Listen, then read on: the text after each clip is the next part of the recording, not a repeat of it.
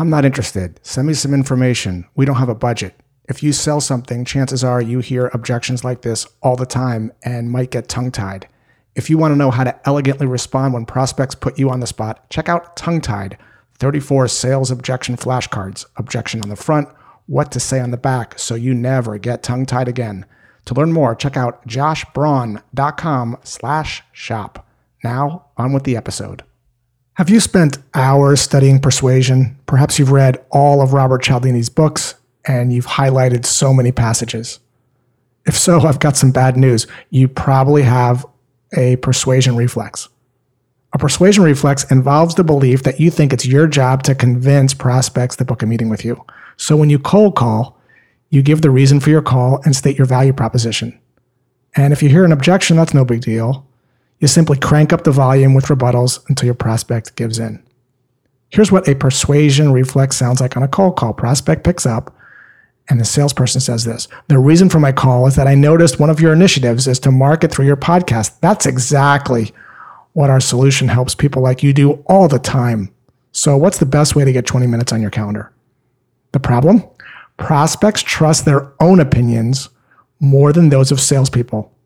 This bears repeating one more time. Prospects trust their own opinions more than those of salespeople. So if you're trying to persuade and overcome objections, you're going to put people into the zone of resistance. The zone of resistance is a reflex reaction to being told what to do. Sell in a way that evokes resistance, and prospects are less likely to continue the conversation with you. So what's the way out? Find a prospect's own motivation for change rather than directing them to yours. How? Switch from directing prospects toward what you want to guiding them to discover their own conclusions.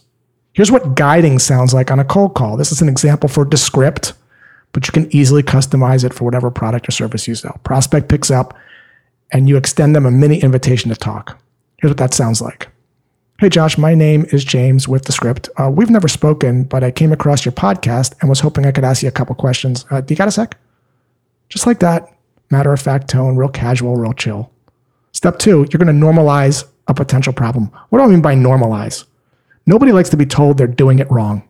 So what we're going to do is we're going to phrase a statement ending in a question that allows prospects to know that what they're doing is normal, so they don't feel attacked in any way. Here's what that sounds like. Here's the statement followed by the question. A lot of podcast creators we work with are using several tools like Headliner, Zubtitle, or Apple Logic to edit and promote their podcast. Josh, if you don't mind me asking, how are you promoting and editing your podcast today? And then listen. The phrase, "if you don't mind me asking," is going to lower resistance because we're giving people freedom to choose. And when you do that, you lower resistance. People don't like it when their autonomy is being taken away. It gets back to people being told what to do and not liking that very much. From there, you might practice reflective listening. Prospect's going to start talking, and you might simply ask this question: "What's that process been like for you?" And just let the prospect talk without having an agenda, without trying to get them to some finish line, without trying to book a meeting. From there, you might give them what I call an affirming response, or tell them that they're doing a good job, something that you can compliment them on, because egos love positive compliments. We all do, as long as it's genuine. For me, that might sound like this: "Josh, your ability to weave stories into sales lessons is impressive. I don't fake this. The compliment has to be done in a genuine way. If you don't have a genuine compliment, you can skip this part." From there, you can simply label what you think a potential problem is with regards to how they're doing it currently. So here's what that might sound like.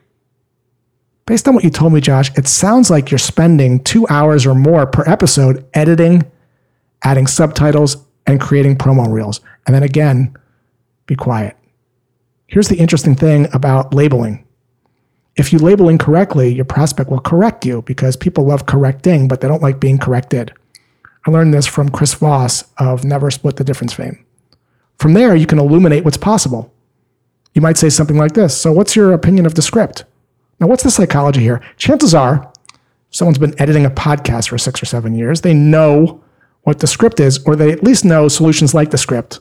So rather than assuming someone has no idea what you're selling or the category you're selling into, ask people's opinion about what they think of it And they may have said to you, wow, we've tried that 6 times and it didn't work for us because of Y. And that's information you want to know before you start vomiting your value proposition. From there, you might discover your prospect's potential motivations for wanting to look into what it is that you're selling. Here's what that might sound like. What do you know about the benefits of editing words instead of waveforms? What we're doing here is we're trying to get the prospect to express what they think the benefits are of your product or service rather than you telling them. Because people buy for their reasons and on their timeline, not yours. So again, what's your opinion of the script? What do you know about the benefits of editing words instead of waveforms? That's what the script allows people to do that they can't currently do. And then from there, you'll simply gauge your prospect's level of motivation rather than trying to push them into a meeting with an assumptive close by saying, do you want to meet Thursday or Friday? You might simply say this. Are you interested in learning more about that? No pressure, no persuading. There isn't a script for guiding. It's less about what you say and more about listening and offering expertise when needed. You're helping prospects discover what's possible without doing too much or too little to assist.